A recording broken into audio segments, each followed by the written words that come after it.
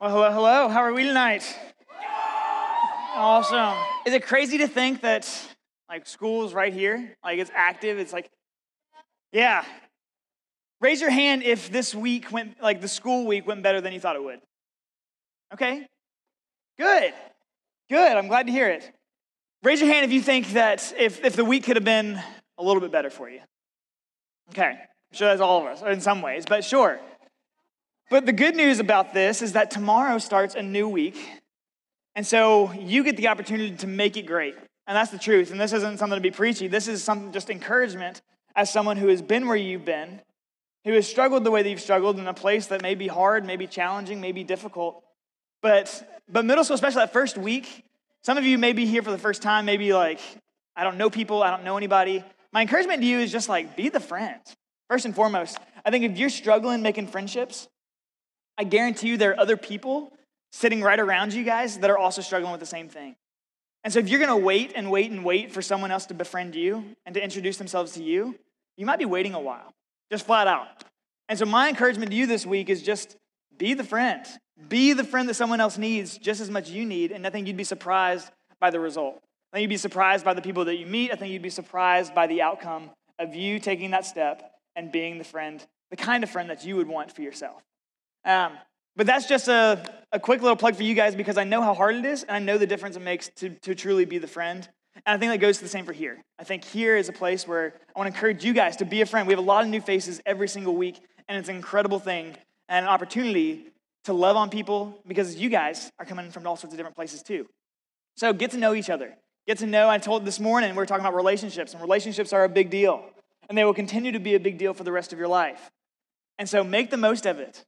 Get to know one another, love one another, encourage one another, because we're in this together. That being said, 2 weeks ago, a number of you guys made a huge decision to enter into a relationship with Christ.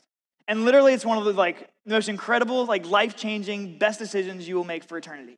Seriously, I'm so humbled by your decision and honored by that decision for you. And so I just want to speak to you real quick. If that was you, Caleb challenged you to tell 5 people. To tell either me or him, tell your parents, tell your friends, tell your small group leader.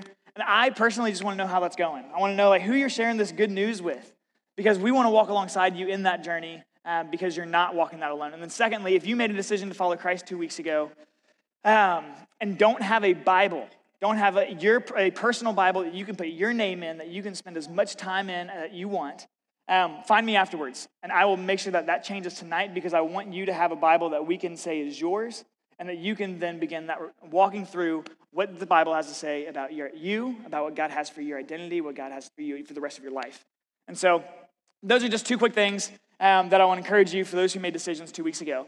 But for the rest of us, we are starting a new series called Accuracy. And so for the next 5 weeks, we are going to be going through this aspect of looking at, do we have an accurate view of God? I think it's a super important question to ask. And so that being the case, tonight, we're really going to look at this concept and this idea, this question, one, of who is God? Who is God? And that's a vital, vital question for all of us to be able to answer. And tonight, we're going to be looking at this idea of God is all-knowing. God is all-powerful. God is all-present. And there's a word for this, and it's called omniscience. But before we dive into that, I want to ask you a quick question. I want to ask you, have you ever judged someone, just by raising your hand, if this is you, have you ever judged someone by their appearance, by their social media, by the way they dressed, by the way they acted, the way they treated you or treated somebody else? And then, hold on, I'm not done yet. And then we're super surprised by how wrong you were by that judgment. Anyone ever done that before? Okay, yeah, I would imagine it's all of us, especially this week, because you guys, every single one of you are making judgments about people, whether you want to admit it or not. I know it, because it is human nature to do that kind of thing. But we can be wrong about some of those judgments. I want to tell you a quick story about a friend that I had in college. Well, he wasn't really one of my friends at the time, but there's this guy in college that I had a really, really hard time connecting with. But I was friends with all of his friends. And so I was over at their place all the time, hanging out. But every time I interacted with him, it was like the cold shoulder. I felt like I had to prove myself. I had to be somebody that I'm not. And it just wasn't adding up. But I knew that we had a lot in common. I knew that we had a lot of the same interests, a lot of the similarities, a lot of classes together. But for some reason, we could not click. And I just couldn't figure it out, but I was watching him interact with other people, and the dude was loved by everybody. Like, he was the life of the party and like full of energy, full of life, full of like just fun. But that was not the same person that I encountered just when I interacted with him. And so I just judged this guy hardcore. I thought he was like the fakest prick in the world just because he didn't like me. And so I just judged him as that, and I was like, you're worth my time. So maybe you've been there, but it's funny looking back at life now. It's funny looking at, guys, right up here, don't worry about that. It's funny to look back now because I could not have been more wrong about who he was. Because genuinely, he's one of the greatest guys I've ever met in my life, and to this day, he's one of my best friends. And so I think, and part of why we make wrong judgment calls is because we don't always take the time to get to know people. We don't always take the time to get to know their full stories. We don't take the time to understand and to have an accurate view of who they are. And so instead of taking all the time, we simply just accept what other people say about them, what you've somewhat experienced about them, what other people have said they've done, or what you've said that you've seen and said other people have said they've done. And so you just kind of create a half equated judgment call on someone without actually knowing them and having a valid reason for doing so. I think we've all done it. That is something that we as a people, we've all been there. But people aren't the only subjects that we actually judge. I think that we actually are misjudged. I think that if we're going to be honest with ourselves, that we do this with our relationships with God. I think sometimes we have inaccurate view of who God is.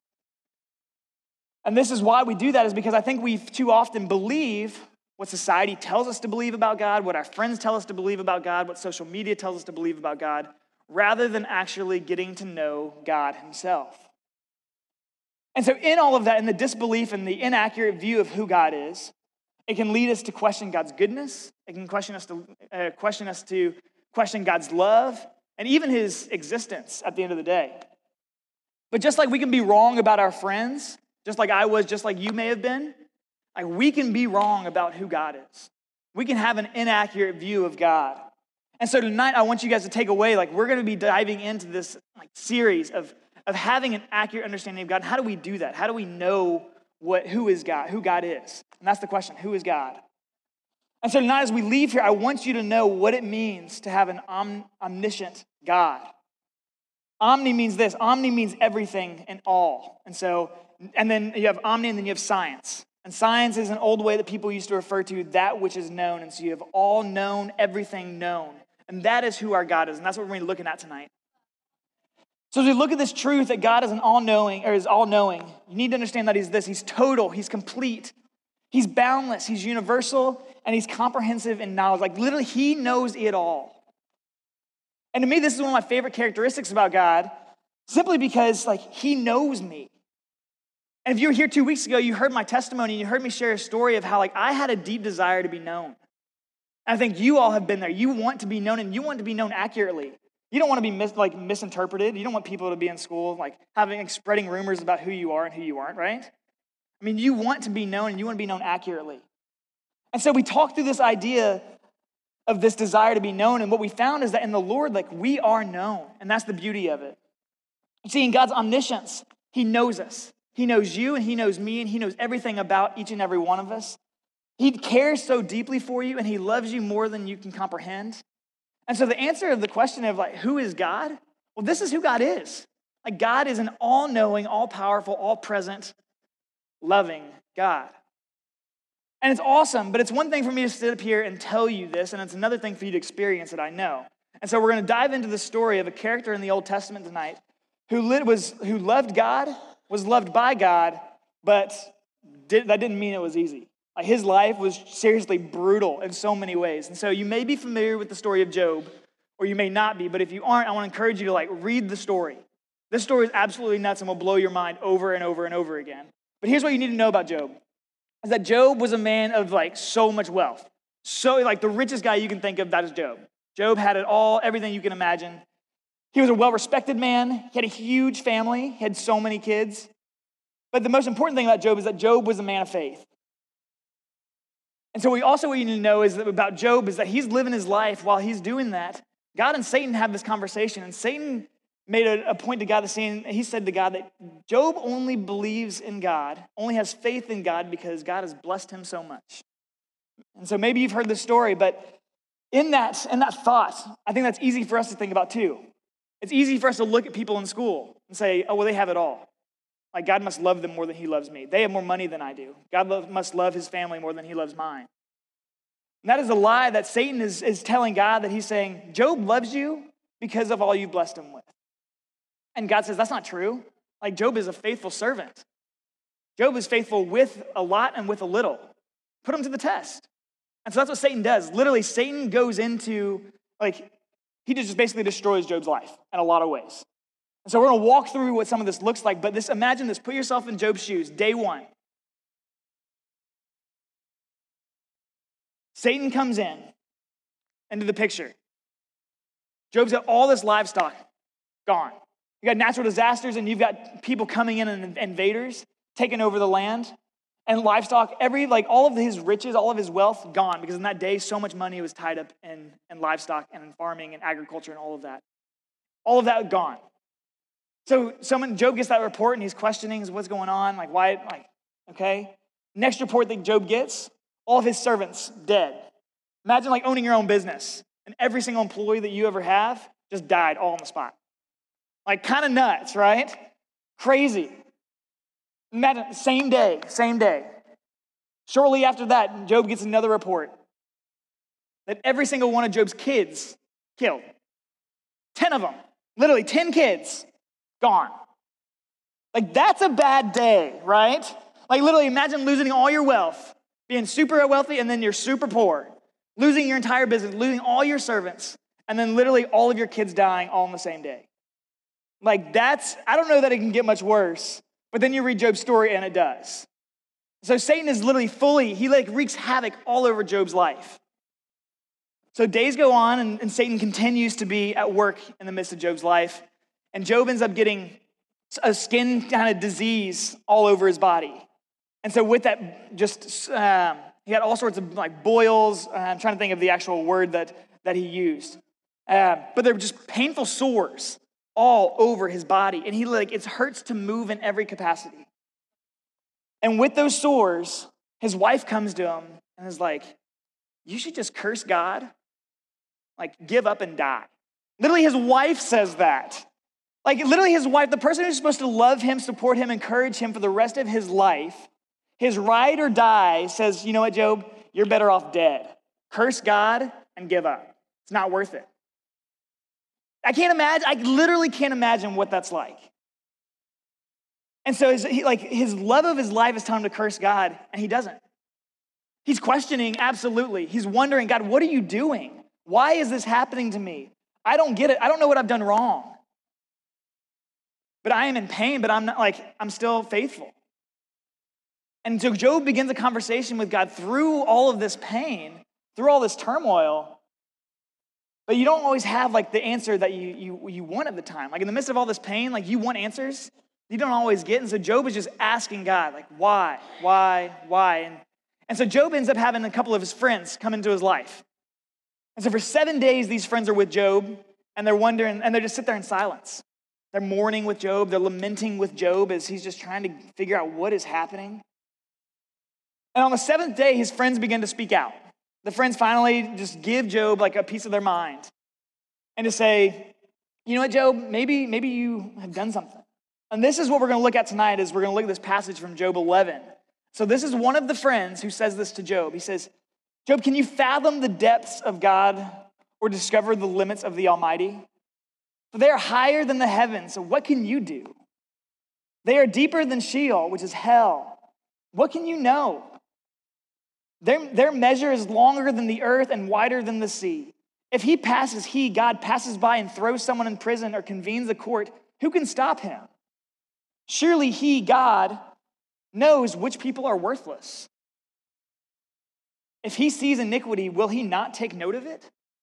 Literally his friends, talk about having an accurate or an inaccurate view of God. His friends have an inaccurate view of God because they have no idea the conversation that happened between God and Satan. They just assume that Job is being destroyed, his life's falling apart because he's got a significant sin in his life that God is just coming down so hard and so wrathful for.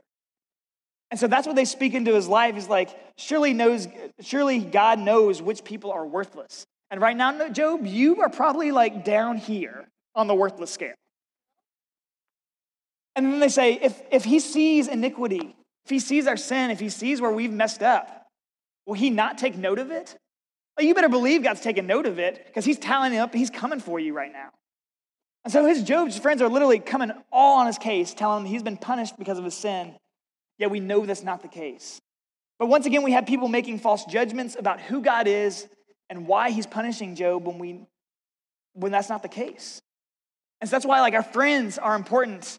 Our influences on who is speaking into our life, on who God is and who God isn't, is important. But thankfully, Job doesn't buy into it. Job remains faithful, and throughout all of Satan's turmoil, he never curses God. But it goes back to the conversation that Job had, or that Satan had with God. You see, God is omniscient. He's all-knowing. He knew from the very beginning that Job would not turn his back on God. He knew that Job's faith was stronger than being his blessings. But this idea and this theme of omniscience is a huge topic. And I know that can be like a really big thing to take on. But I want to give you guys a bigger scope. And so we're going to look at David. Do you remember King David? Okay. Yes, he wrote Psalms. So we're going to be looking at Psalms 139. And this is what he says about God's omniscience. He says, God, you have searched me and you know me. You know when I sit and when I rise. You perceive my thoughts from afar. You discern my going out and my lying down. You are familiar with my ways. Before a word is on my tongue, you, Lord, know it completely. Like, this is crazy to me. God knows when we sit and when we stand. He knows when you go out and when you sleep. He literally knows the words that you say before you say them. And maybe that's convicting because we say things that we shouldn't sometimes, right? But God knew it. He knows the things that we will say. And just a few verses later, David continues. He says, in reference to God, your eyes saw my informed body. All the days ordained for me were written in your book before one of them came to be. Like, this is our God. So we answer this question, who is God? Like, in God's omniscience, he knew this. He saw you before you were born. He numbered your days. He wrote your days in his book. And just a few chapters after that, in Psalm 147, we see David say, he counts the number of stars and he calls them by name. Like, God of the universe, God who created everything, literally counts the millions and billions of stars that are in the galaxies and calls them by name. Maybe y'all aren't taken back by that, but I am like shook. That's crazy that God literally names every single star. Like, I can't even name 10 pets. If you were to give me 10 dogs, I couldn't put 10 names to them. Yet God does that with all the billion stars in the sky. And if God cares enough to name the stars, how much more do you think he cares about you? Well, we have an answer for that in Matthew. This is what we see in the last verse that we're going to look at tonight, is in Matthew 10. We see Matthew write, are not 2 sparrows sold for a penny?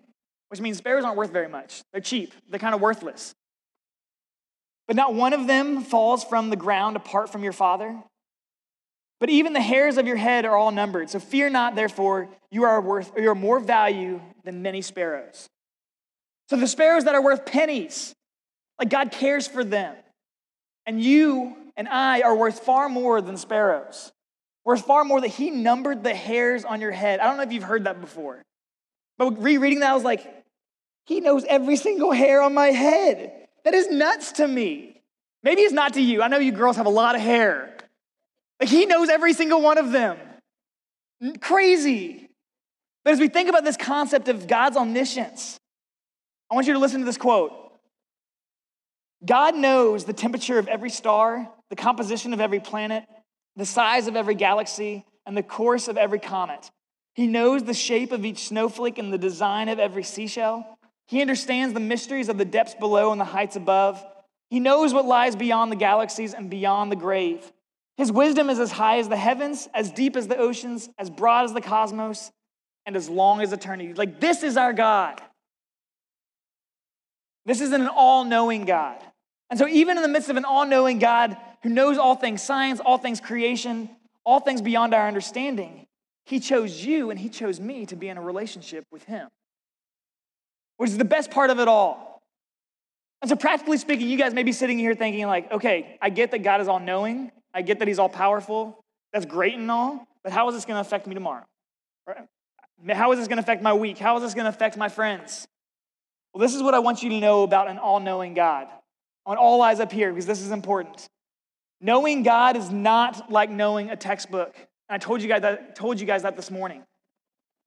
I'm going to say that one more time because we treat it like this. We treat this book far too much like a textbook. But knowing God is not like knowing a textbook. Knowing God is not just an academic study.